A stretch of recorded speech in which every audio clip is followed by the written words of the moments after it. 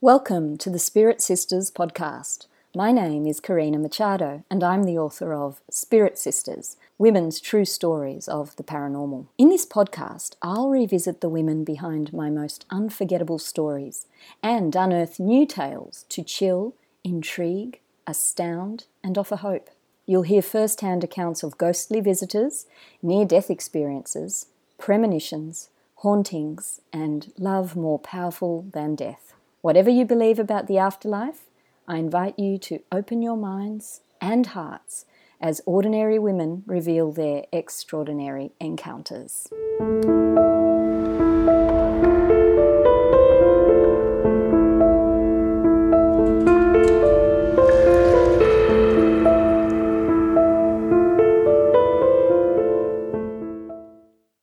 Hello and welcome to Spirit Sisters, the podcast. Apologies for the delay in publishing this latest episode. I was caught up, believe it or not, in launching a second podcast. My goodness. It's called The Ghost Files and it debuts Monday, July 29. If you have a chance to listen, I'd love to hear your feedback. But for now, back to Spirit Sisters, the podcast. And I'm so excited to have a wonderful lineup of guests coming up on the show. Starting today with Alison, a psychologist from New South Wales who has some fascinating experiences to share. Alison has worked in the health industry for more than 25 years, initially starting out as a herbalist in private practice and then moving into the field of psychology, working as a counselling psychologist for 10 years. Alison is a qualified Gestalt therapist and currently works as a business mentor for women studying their MBA. A mother of 4 adult children, Alison is a calm, sensitive and intelligent woman who now works with her husband developing storytelling videos. Alison tells me that the experiences she's had have absolutely enriched her life. I know that listening to them enriched mine too. I especially marvelled at a mystical moment of connection that saw her experience a range of lives across a wide gamut of time frames and environments, one of them not even human. I don't think I've ever heard anything like this, so listen out for that one. Here now is my conversation with Alison. If you're interested in more information on the authors and teachings she mentions, I've included links in the show notes. Thank you so much, Alison, for joining us on the Spirit Sisters podcast. It's wonderful to have you on today. Oh, thank you very much, Karina. It's lovely to be here. It's great, and I was thrilled when you told me you'd recently read Spirit Sisters and that you'd actually drawn quite a bit out of it, and I think you said you especially liked some of the theories and possibilities, explanations that I'd gone into. Yeah, I think so. In sort of the earlier part of the book, you'd explained, or you referenced quite a few sort of research areas that where people had postured theories around what our experiences might, or how they might be explained, how we might get to those points and in life, whether we've had a near-death experience or just some trauma in our lives and, what might trigger the sort of the beginning process of, I guess, having some sort of spiritual experiences that others seem to not have. And I remember during our earlier chat, you mentioned that idea of what triggers, like that particularly interesting you, this idea of what triggers an experience. And let's maybe talk a little bit more about that, because your own experiences, the bulk of them, I believe, were triggered in your early 30s, Alison, is that right? Yeah, that's correct. Yeah, my early 30s where I was, I guess, I was 4 young children and busy and hectic lifestyle, but I was also very much exploring some alternative, I guess, or maybe holistic is perhaps a better word, holistic counselling and approaches to helping people resolve their issues and things like that. So I touched on Gestalt therapy, but I also had experience with holotropic breath work, which was really quite profound. That was probably the time when a lot of it was triggered. If we can just backtrack a little bit to the experiences that you had, sort of the key experiences which happened when you were delving into and this is a word I find hard to pronounce, Gestalt? Gestalt. Gestalt therapy. Tell us again, please, for the listeners, what actually is Gestalt therapy? Well, it is definitely a holistic approach to working with somebody. It originated back in the States from I think it was in the 50s. So post war, came from a German couple and some other people in sort of a Jewish community as well in the States, and they developed these ideas that whole is greater than the sum of its part, and they developed ways of working with people to help them overcome what they called a fixed gestalt, with like a stuck point somewhere in your life, in your journey, in your emotional makeup, perhaps that where you were stuck or fixed on something. But I mean, it goes beyond that.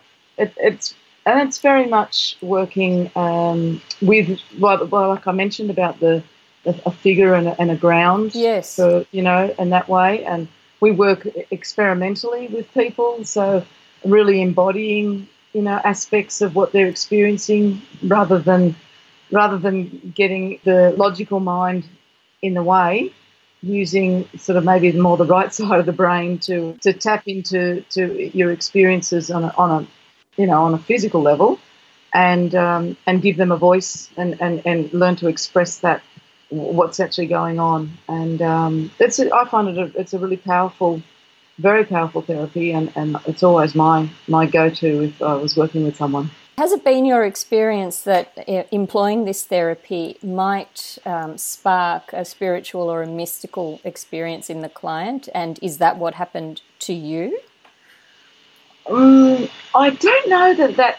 Oh, maybe it could. There's certainly a catharsis during therapy for an awareness and an increased awareness, and that's obviously the aim. But I don't know if it triggered that for me, but it certainly nurtured that within me. So it was certainly, I'm quite sure that Gestalt is a spiritual therapy. It is definitely a type of therapy that honours the spirit of the person and accepts that and includes that. It's quite an inclusive approach to counselling someone. I just love the idea of that, to honour the spirit. So tell us a little bit, please, Alison, about what kinds of experiences you did begin to have at this time in your life, in your 30s, that caused you to think there's a greater possibility for life outside of our physical senses. Yeah, okay. I think probably just prior to like my late 20s, maybe around the 28th, that famous figure, that lucky 28-year-old woman with 2 children, and but I'd lost my mother when I was 21, and I think that I'd done some, and having children brought up issues for me about mothering and parenting and being a child, being a mum. And I sought some help with a colleague of mine, and she used Gestalt therapy with me at that point. And that opened up for me, I think, that idea that I could probably have some connection with my mother who had passed. And so from there I went on to seek out a clairvoyant, which I probably had never really thought about doing before. I don't think. It just hadn't been something that had been in my awareness, and so I pursued that, and that was really confronting, but also very relieving for me, because I did get a chance to connect with my mum and or her spirit, and I found that very reassuring, and that has lasted with me since then. So it's actually really helped me in that grieving process. Okay. Yeah, and psychologically with that grieving process. So that kind of kicked me off. So it was kind of having children and pushing those buttons for me that sent me on that path a little bit more. And then this same colleague offered for me to join her with the holotropic breathwork exercises, and those were phenomenal experiences that we had at a retreat, or that I personally had, but I know everybody did who partook in it. That opened up a whole lot of understanding of of the world and the universe and the size of our part in that. And, I started to read more around, I read the Edgar Cayce Primer and things like that, and I started to read more around, the size of the universe, the enormity of it, of the different entities. And, so I guess my interest was sparked, and so I explored more. Yeah. And so let's backtrack a little bit, because I think you touched on so many interesting things there. So firstly, could you please define for our listeners holotropic? Yeah. Yes, what is that? Yeah, it's a transformational psychology. It fits into that category. So there's different fields of psychology. This is a transformational therapy, if you like, and it involved a particular breathing style, which was quite intense, and it also required a lot of like a very loud music that was guided, like music which guided your experience, and that was deliberately chosen as well, because there was a particular theme, and we took turns. So someone would be doing the exercise breathing, while I had another partner who would be the support person. And so they would just make sure that everything was okay while you were going through this experience. But it was originally came from Stan Grof from States, and his work, which I think originally his work was on LSD research. He had come from that background. So in a way, it's the breath work is like going on a trip, but you don't have the chemicals in your body. You don't have the LSD. It's remarkable. What you actually do is you hyperventilate. So you change or you alter the level of oxygen and carbon dioxide in your bloodstream, and that has like a hallucinogenic sort of effect on you. So so as long as you keep the breathing pattern going, you'll stay experiencing this. So, so I wonder because I remember when we chatted earlier, you told me a little bit about the trip, if you like, that you had, and it sounded absolutely marvellous. Could you recount, take us back into that moment, if you could? So what did you see? Where did you go? Yeah, of course. Yeah, I think my first breath work was pretty spectacular from my perspective. I hadn't known anything quite like it before.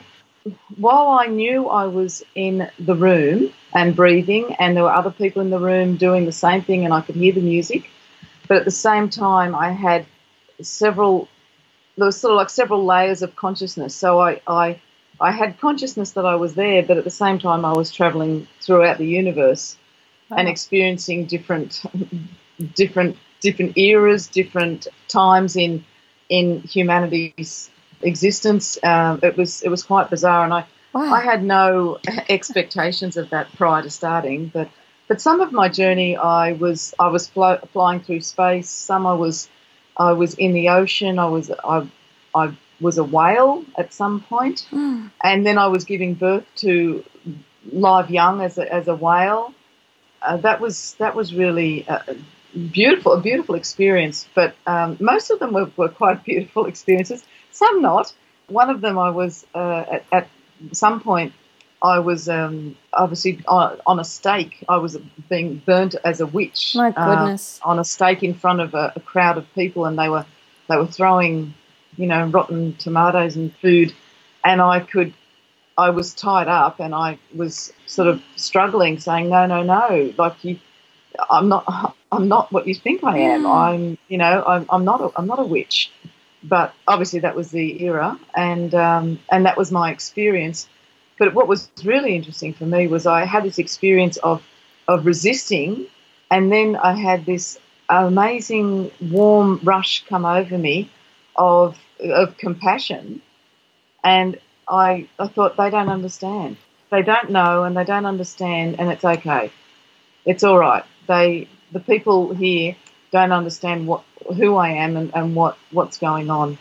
So I felt this wash of forgiveness, which was a really strange, unexpected experience for me. That's amazing. And obviously, you think of Christ on the cross, forgive them, they know not what they do. It's almost that experience that you had. It was almost that experience. And those were the sort of words that were coming to me. Maybe they came to me afterwards. I'm not sure if that was actually during the experience, but it was, forgive them for they know not what they do. And I felt it. My body felt the forgiveness wash over, and it was a beautiful experience. Oh. And then it no longer was an issue that I was burning alive at the stake. I love how you laugh. But and what's particularly fascinating about the experiences and the eras that you visited, you weren't just sort of seeing this as a bird's eye view. You were in there. You were in there as the woman being burnt at the stake. You were there as the whale in the ocean giving birth, and other places as well, other time frames as well. Which other ones? I was in ancient Egypt, and I was a mummy. I had been mummified, and I was lying in a like those little narrow canoes, and I could say maybe like the priest or something was standing on like beside the river. Or the flowing water. He was standing beside it with the staff, and I'd sort of, I'd maybe seen that in my, earlier years, when you learnt ancient Egypt stuff at school, and so I knew where I was. I had my sense of place there, and there was a little triangular window that the craft I was on was floating towards. So I was drifting out on this river. And I went through the triangle and into complete whiteness. The entire, so no sensation, no sky, no ground, no boat, no nothing. It was just everything completely white and peaceful. It was just, But I didn't see anything there. I didn't do anything there. I just transitioned through that from being the mummy through to, so I assume that's the River Styx. So I didn't know that at the time, but, I read up a little bit about things afterwards to see if I could make sense of what I'd experienced. That's so intriguing. And I think, I didn't know whether to say interesting or intriguing, it's both. And it's amazing that in that experience there, that particular one with the mummy, you were inside a being who supposedly had no life. So who was dead, obviously, it's a mummy. Yes. So that's really interesting. I've never heard of a story like that. And tell me what you think about that. But to me, the first thing that comes to mind is, well, there's really, the veil between life and death is only something that we impose here in the physical, and that your experience might, have been to show you that. I don't know. What do you think? Is that what you think, Alison? Yeah, no, that is what I think, and that was helping me to understand that that there is more. There is a world beyond what we physically see and hear, and that's a transition for souls. That was what I got out of that. And when you were having all these experiences, do you have a sense that was all occurring simultaneously, or do you remember? Well, first I remember being the whale, then I remember being the mummy, or how did that work? There was a little bit of a process I went through. So very much my experiences were linear in terms of one after the other, after the other, after the other. And it was quite hectic. The pace I felt was quite hectic. I kept moving. 1 minute I'm burning at the stake, and the next minute I'm lying in a boat floating out on a river. So it was really, really quite quick succession. But I do believe that with the style or the approach that the holotropic breathwork takes, I do believe the music had an influence on where I went and what my experiences were. Really? Because sort of further on into the experience, I heard sort of the rhythm sticks of the Indigenous people, and it instantly brought me to a corroboree setting. Where I was sitting on the dust, and there was some sort of ceremony. There was around the fire, there was dancing, and the sticks being beaten, and so I obviously my mind connected the music and put me into that sort of space. Okay. Why it did that, I don't know, but that it did, and that was really quite that was actually quite a beautiful experience, because I was actually sitting there. I was sitting naked on the red dust, and I was menstruating, but at the same time, as my blood was going into the earth was within my uterus, was inside me, and I had this very overwhelming experience of I'm home. I was grounded. I felt home. I felt at peace. It was quite amazing. That is amazing. That is just amazing. And when you say that you had the experience of you sitting naked on the red earth, was that you as you are now? Was it your physical being? Yeah, I think it was. Okay. More so me now. Yeah, sitting on this. So really, a pale skin, quite an outsider sitting in that setting. Yeah. But I didn't think about that at the time. And did you get a sense that the other people around you, the Indigenous people around you, were communicating with you, were aware of you sitting there, or I think so. Yeah, I think so. And I was part of this ceremony of some sort. I don't know what it was, but I was part of it. Perhaps if I knew more about the Indigenous culture and the ceremonies and what I would possibly understand that a little bit more, the meaning behind that sort of an experience. But, it's so profound, isn't it? It's so incredibly profound. Yeah, absolutely. And when you were experiencing being the witch being burnt at the stake, did you experience that as yourself, physical Alison? Or I did. Okay. Yeah, I did. And maybe as the mummy as well too. I hadn't really thought about that. So I think possibly it was me as I see myself now, but in all those different life situations and experiences in those different times. Processing this later, did you get a sense of this perhaps being some kind of past life remembrance, or did you more get a sense of the experiences working in unison to deliver a message that we're all one, that we're all part of each other? How did you process? I didn't see it as past life. Okay. But I did see it as more that the Jungian sort of understanding of a collective consciousness. Okay. And I think that more so I was tapping into the human consciousness, or the consciousness of being part of the earth, and it was giving me knowledge and understanding of different aspects of that.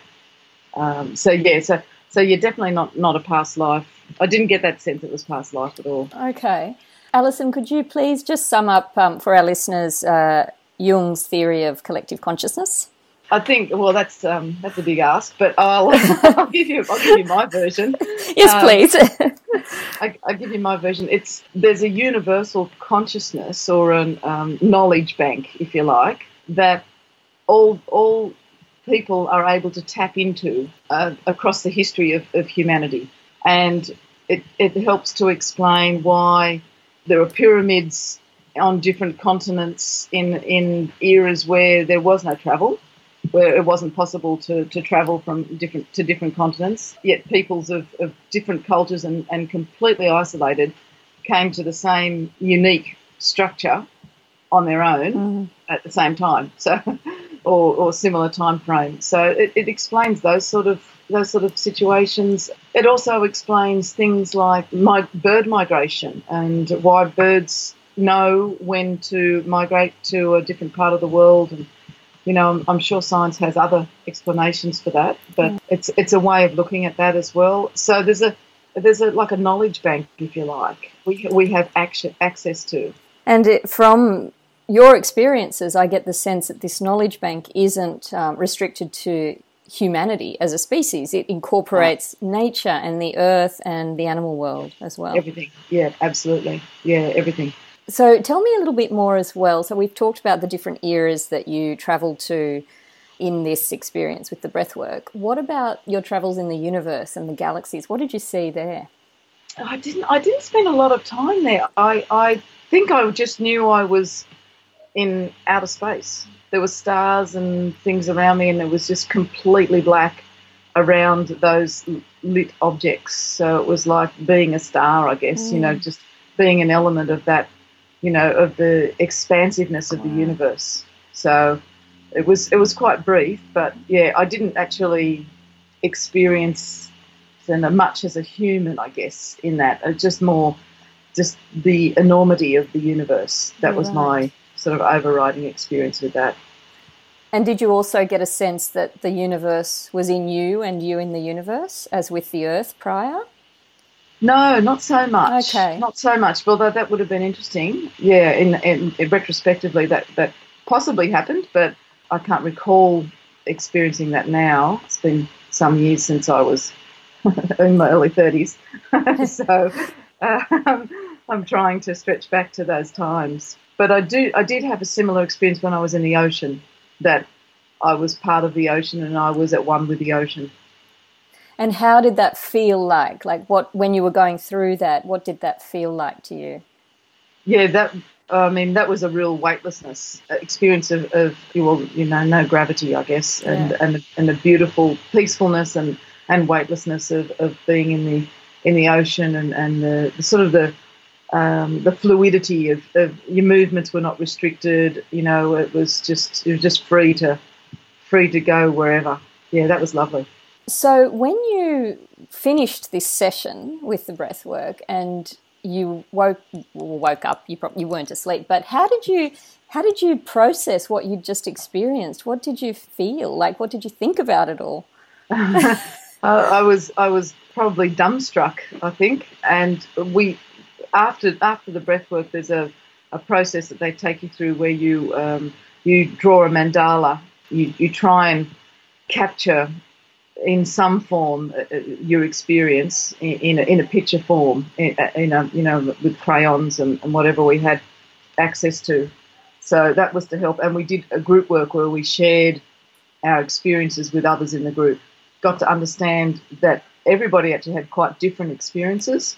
I think quite a few of the people had done some of this breath work prior to that one day, so their experiences were different. I did a subsequent one at the end of that week, and I had a completely different experience. The second time I did it, I experienced feeling quite cold, and like really quite chilled and cold, and all I could see when I didn't move anywhere, I didn't think I travelled anywhere. I just experienced complete rest and all complete whiteness. Everything was white.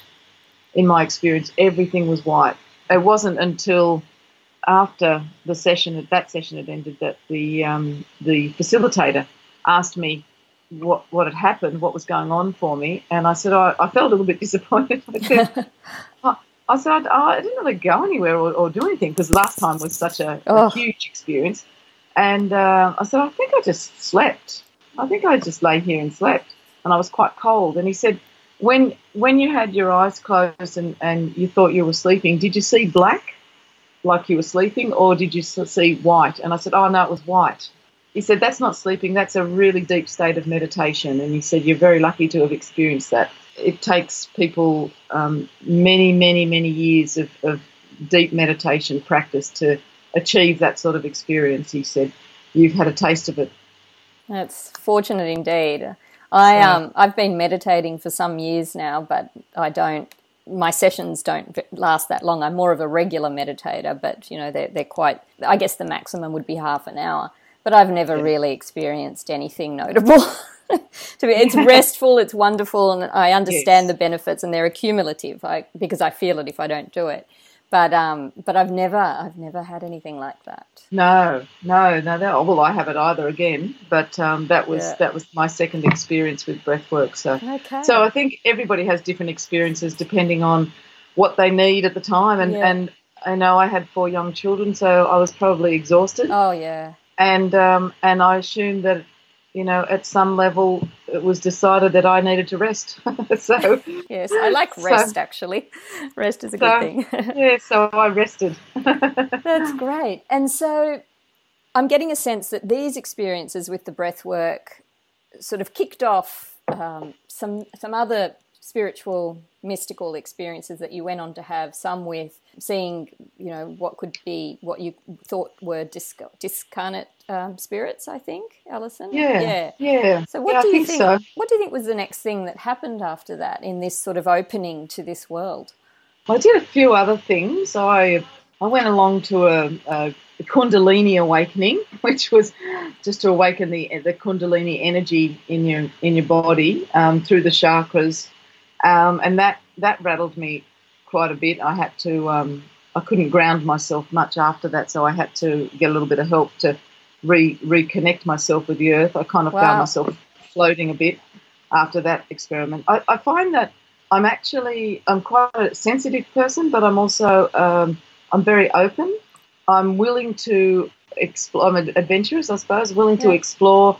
And so when a new experience is offered to me, I seem to be able to benefit from that. I seem to be able to do that. So, and that can be across any modality at all. I've had herbs made up for me, herbal medicine mixture made up for me that was really just chamomile and oats, and it had a profound effect on me. Really? What happened when you had that? Yeah. Well, I just other spiritual experiences and things, but I think I was ready for it. And so, I remember asking the herbalist that did it, I said, what did you put in my herbs? Because I currently was, at that point I was a herbalist as well. And I said, what did you put in the mix? Because I said, I'm all over the place. And he said chamomile and oats. Wow. And I said, well, there you go. So obviously, if you're open and you're ready to experience whatever may come, then it comes. Yes, and it's less to do with the exterior trigger than with what you're ready to receive. That's right. Yeah. And I had an experience. I think that was probably the first time I think I'd ever dreamt out of my own time frame. Oh, so what did you dream? Yeah, it probably wasn't a good dream actually, but I dreamt that I was a young girl, and I was quite poor. It was in an alleyway, and I was in ragged clothes, and I was playing like a hopscotch or something on the cobblestones. Okay. Bare feet, and I think it was cold and everything. And then I remember seeing there was a figure came at the end of the alleyway, and I don't think it was a good outcome for that little girl. So I don't know whether that was past life. I'm not sure. But that would have been that life, I think, ended at about 7 or 8 years old. Right. That was the first time I'd had that sort of an experience.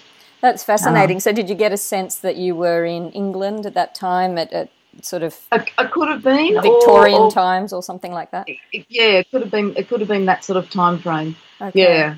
And I'd never had that sort of a dream or experience before. But I had been, I'd opened myself up to to spiritual work and to different energies, and I guess that's what happened. Yeah. So again, whether it's past life or whether you're tapping into the collective consciousness again, as with the prior experience. So you're not entirely sure, but it almost seems like it doesn't matter. Yeah, that's right. Yeah. Actually, just on that point, I think it's collective unconscious. The collective unconscious. Okay. I think just when you said that, I thought, hang on, I think it's the collective unconscious that they refer to it. So it's not necessarily something that's in our consciousness. Right. But it is at a different level of our consciousness. It's there, and we can tap into it. We can tap into it. Yeah, that's fascinating. Okay, so that happened, and then you did mention earlier that you had an experience with a woman who you were counselling, I think, who said to you, you can see dead people. What happened then? Yeah, that was strange. This woman was a palm reader, and it was meant to be our last session. And instead of me counselling her, she said, "No, it's my turn to do something for you here." And she grabbed my hand and started to read my palm. She looked at me. She looked at my palm. She looked at me again and said, "You see dead people." And I said, "Oh, that's an unusual thing to say to somebody." And I said, "Really?"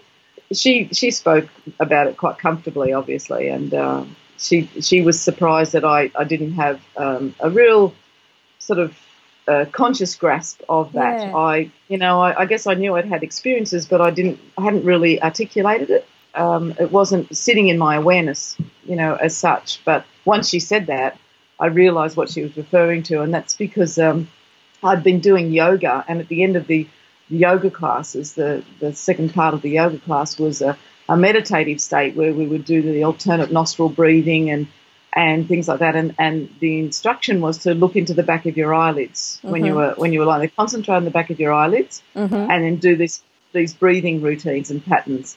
And it was when I did that I would see a stream of faces moving across like a movie reel across my vision. And I didn't know what that was. And I know that when I tried to focus on a particular face or say, you know, or when I engaged my left brain or my left hemisphere brain and asked who are you and what do you want, everything disappeared. Right. So my left brain cut off, I think, what my right brain was allowing me to experience and to see. I think that was probably the first time that I realised when this woman said it, that was my experience. That helped to explain it, I guess. And, so the people that you were seeing stream across the back of your eyelids, they were mostly strangers or all strangers? Yeah, mostly they were strangers. The only recognisable face was my mum, who I knew had passed, and so I figured, well, all these people must be spirits because mum's there, you know. But she actually didn't move.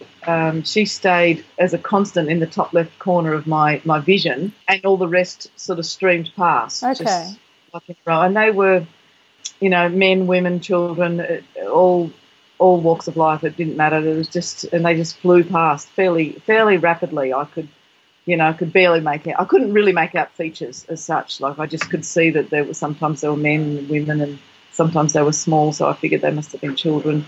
And this happened after your experiences with the breath work? Yeah, I think so. Okay. Yes. Okay. Yes. So there is a real sense that this experience with the breath work, this extraordinary travelling into other dimensions and eras, was in a way the spark that lit the rest of your, you know, mystical, spiritual experiences. To a great extent, yes. Yes. Okay. Yeah. Although actually, when I read your book, Spirit Sisters, and you talked about near-death experiences and that could have been a trigger. It made me recall an experience I did during Gestalt training with another colleague, and we had to work with each other, and we had to run through. I can't remember now what our directions were, but we had to run through three sessions with each other. And on one of my sessions, I remembered or recalled for some reason when I was a very young child. I don't know how I remembered that. I think I was quite young. I know I was told that I was sick when I was very young, but I didn't have a memory of it as such. But with the Gestalt work, I was shown. I saw it myself. I saw myself as a very young child. I might have only been one or. I think I could walk. So maybe I was a 2-year-old or something like that.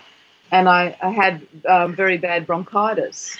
But I do remember Mum saying to me that the doctor had to come and see me. Okay. But when I did this exercise with my Gestalt colleague, I could see myself lying on the lounge. I wasn't in the bed. I was on the lounge in the lounge room of my house when I was my childhood home, and I remembered my experience was, I think this is all a bit too much. I don't think I want to stay here. I think I had an experience there where I had to make a choice, and I was like, I don't know, and then I think I was aware that Mum was really upset and distressed, and then I thought, maybe I should hang around. Maybe I'll stay. I'll try and I'll stay here. You know. So it was a really weird experience. That's extraordinary. But I don't know why I remembered that doing this counselling session with a colleague. So, but I could remember it as if it was, you know, a normal part of my childhood and a memory that I had. So, but prior to that, I didn't have that awareness. I didn't know that was my experience, and maybe because I was so small, I wouldn't have told anybody that I've had that. So, no, you wouldn't have, and it wouldn't have been in your awareness. It's amazing that it came back to you in that moment. Yeah. Baby NDE. You were a baby when you had your NDE. Yeah, so perhaps that was the case, but I didn't know that really until I read it in your book, and I thought, maybe that's what's happened and originally Yes. triggered me, Yes. right back from then. And then Yeah. I've just sort of known myself to be quite intuitive and sensitive, but that's probably it, really. That's very interesting. It's almost quite a gift too to see yourself at that age as a baby. How beautiful. Yeah. And then to think, oh, will I, won't I? Oh, look, Mum's upset. I think I better come back. I think I better stay. That's a common theme within NDEs. As you know, I love reading about near-death experiences, and often what the impetus is for the person to return is often just love. Love for the person being left behind. The matter of choice is present in some near-death experiences and not in others. But where there is a choice, very often the person says, they think of their family left behind, or if it's a mother, she thinks of her children a lot of the time, and then they come back for that. And that there's a sense that that's permitted, and that's almost the point of the exercise. That's the sense that I get, as a reader, as a person who loves reading about near-death experiences. But there were some other very intriguing experiences that you had, Alison, that I thought I would draw out a little more. Sure. So there was a time where you saw, you've seen a few spirits, as in hauntings. Tell us about that. That's right. Oh, that comes back to that session with the counselling session that I had. Oh, yes. Yeah, that's right. I had previously had seen sort of what I thought was some sort of a spirit when I was meditating, and I had practiced opening up my chakras and allowing white light to come through my crown chakra. And then subsequent to that, some hours later, I was asleep and I saw a figure just standing there where I had been practicing that meditation. So that was certainly that was frightening, because that was probably the first time I'd actually seen a spirit right there in front of me, sort of just at the end of my bed. And was it a man or a woman? Or I think it was a man, but I couldn't make out any features as such. But it looked, for some reason, I thought it was a male spirit, and didn't move, didn't do anything or say anything, nothing at all. Okay. And interestingly, I just fell straight back to sleep. So I was very frightened at the time, and then next minute it was morning, and I thought, well, there you go. I can't have been too frightened if I fell back to sleep. That is interesting, and having interviewed so many people who've had experiences like that over the years, it's a theme. They often just turn around and go back to sleep, and that's very intriguing to me, because I wonder, does that hint at the fact that these experiences are just a part of being human, and that when they are truly happening, we're okay with it? I don't know, but then I speak to other people who are, who are afraid, or they throw the covers over their head. That's another common reaction. Yeah, but I did have a subsequent one, which was more frightening. Which I'd been counselling a lady who was quite troubled and had some addiction problems, but she was also delving into the spirit world, and I'm not sure that it was necessarily into a positive way. And during that session, I had been a little confrontational with her, because I was challenging some of the things that she was presenting to me, and I know that at the time she didn't appreciate that. She didn't like the fact that I was not just blindly accepting what she said. I was giving her a little bit of something to push against, sure. and I didn't commonly do that, but I think I just needed to at the time. And then later on that night, I had an experience with a spiritual experience with an entity of some form leaning over me, trying to strangle me. Again, it was more masculine. That energy was quite aggressive and had its hands coming over my throat. And so I sort of woke, thrashing my arms to try and get them off me. And then I turned the light on, and there was nothing there, of course. And I couldn't see anything. So as soon as that happened, that's very frightening. That was frightening. So I promptly white lighted myself, told whatever it was to leave, and and then I fell back to sleep. Seems to be my theme. And then next morning, did you make the connection between that event and your client? Yeah, I did. Yeah, Yeah. it wasn't. Yeah, or maybe even at night. Okay. Because it was perhaps on my mind that I had pushed her a little bit more than others, Sure. and that I was hoping that she wouldn't come back to another session. Actually, Okay. yeah. To be perfectly honest, I was really hoping that she would move on and not return, and which was the case. She Okay. didn't come back. Yeah, so, but sleeping in the same bed, I've had another experience of an older lady trying to get into the bed beside me. That was very sweet. She was an older woman. I do have a very old house, so I don't know if she was from the house originally. The house is, over 100 years old. Perhaps she was, or perhaps she was just another spirit that was there, and she was dressed in a very old fashioned nightgown and a cloth nightcap. She was just trying to turn the covers down to get into the bed with me. And I said, "Oh, no, you can't come in here. You can't be here." And so, Alison, when you say that she was, dressed in this nightgown and this cap, and that she was trying to turn the covers, is this a physical experience? Like, is this something that you're seeing play like a dream, or was there really a lady there? Yeah, it didn't feel like a dream. Okay. To me, it's a different experience to a dream. Okay. And no, I felt like she was there. She was there. I dream most nights anyway, so I can tell the difference with a dream to these experiences. Yes. These are definitely it's definitely a different level of consciousness. I'm partially asleep, I guess. I'm not in full sleep. I'm in a different stage, of perhaps an earlier or a later stage of sleep where it's lighter and my I don't know, and I get that experience, and as far as I know, I can see them. I can see these. So I could see this woman, and I could see what she was trying to do. Okay. But again, I don't hear anything, so I don't have any audio. It's just visual for me. And and there's no scent either. No sense of smell. No scent. Okay. And did she take heed to what you were saying and stop trying to get in? Yep. Yeah. She just left. I don't know where she went. She just disappeared. So yeah. So that, those sort of things have happened. But I've obviously got children. They're all adult now. But my son said, who is a complete non-believer in the spiritual world at all. Right. And he's a very logical, literal young man. He came flying out of his bedroom one afternoon and to say, "Did you see that?"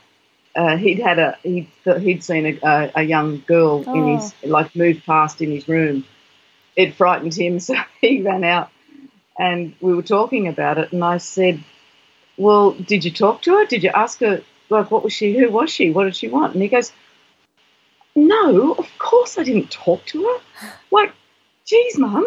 It's like I was being quite matter of fact with it. That might have been a good opportunity. It was broad daylight, and maybe you should have asked her what she wanted, So maybe he's inherited your expanded awareness. He might have. He doesn't know about it. Yes, well, he's gotten a hint.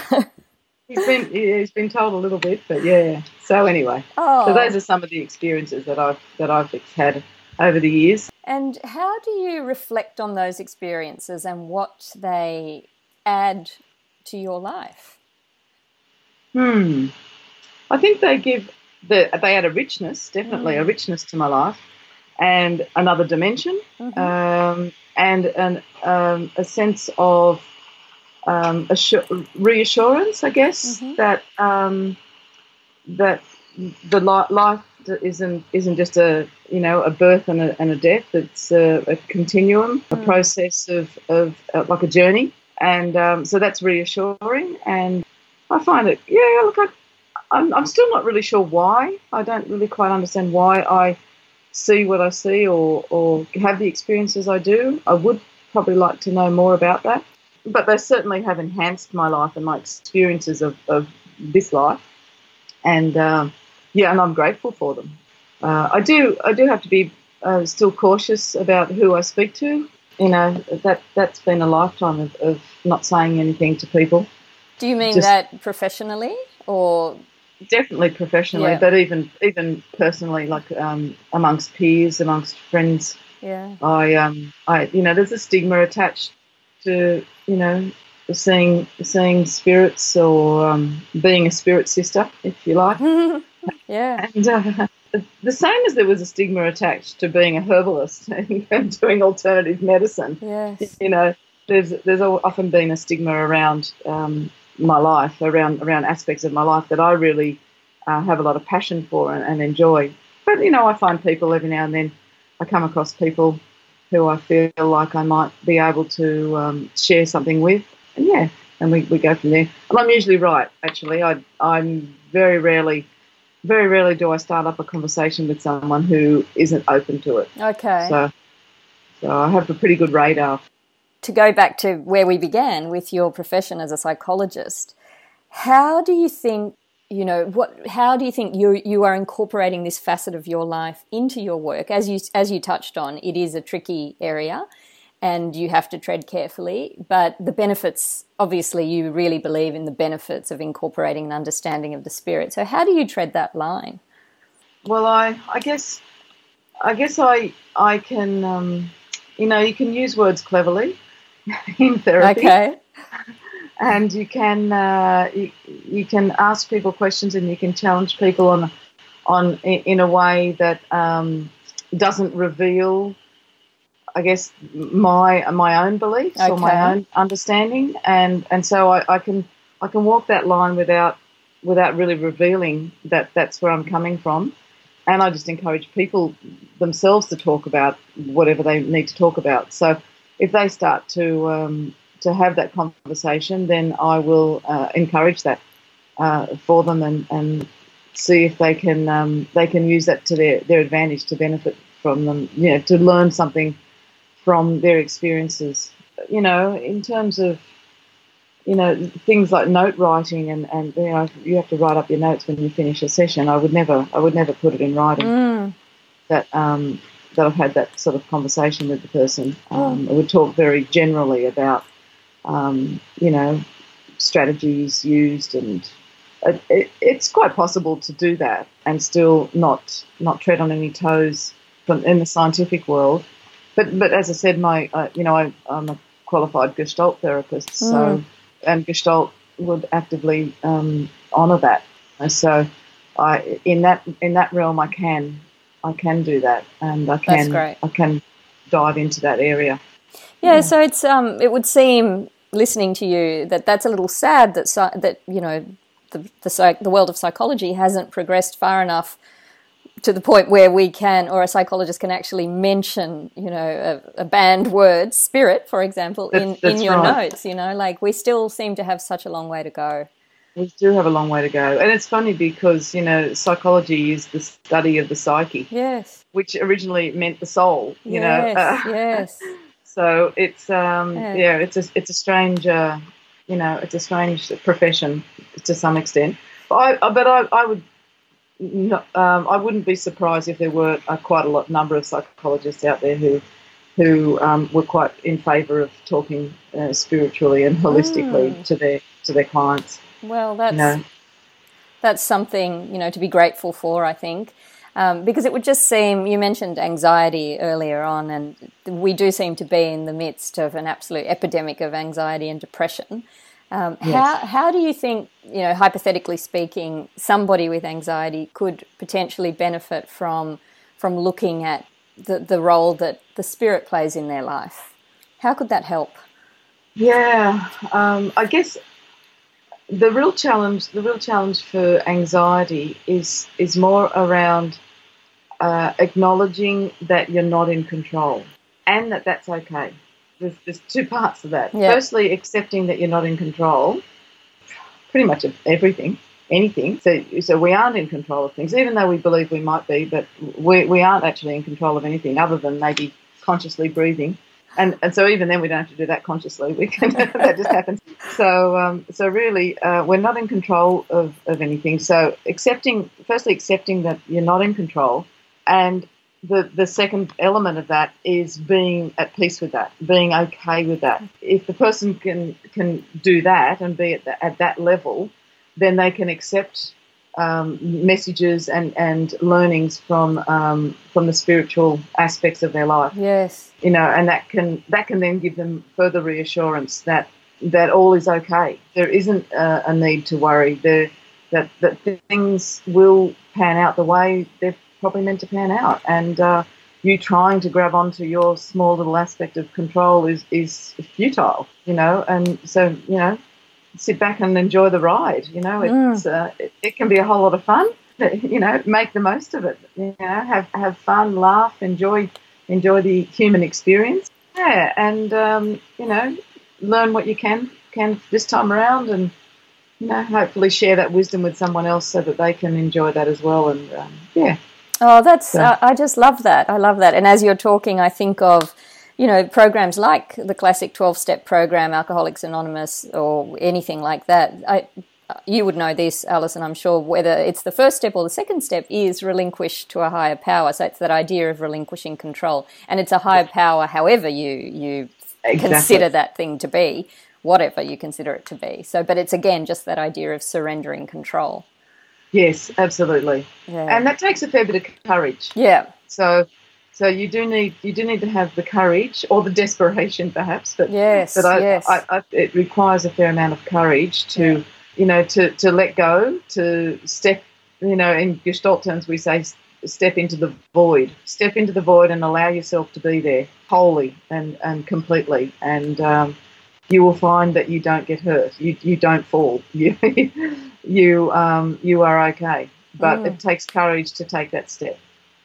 And as you say that, I think of the very famous quote by the Christian mystic Julian of Norwich, who had these incredible visions of an afterlife. And she said that she was told all shall be well, and all shall be well, and all manner of things shall be well. And that's kind of the summary of her visions, if you like. And it's also very usually the message that our late loved ones will return with when they come back in dreams or in mystical experiences. They'll just say, I'm okay, it's okay.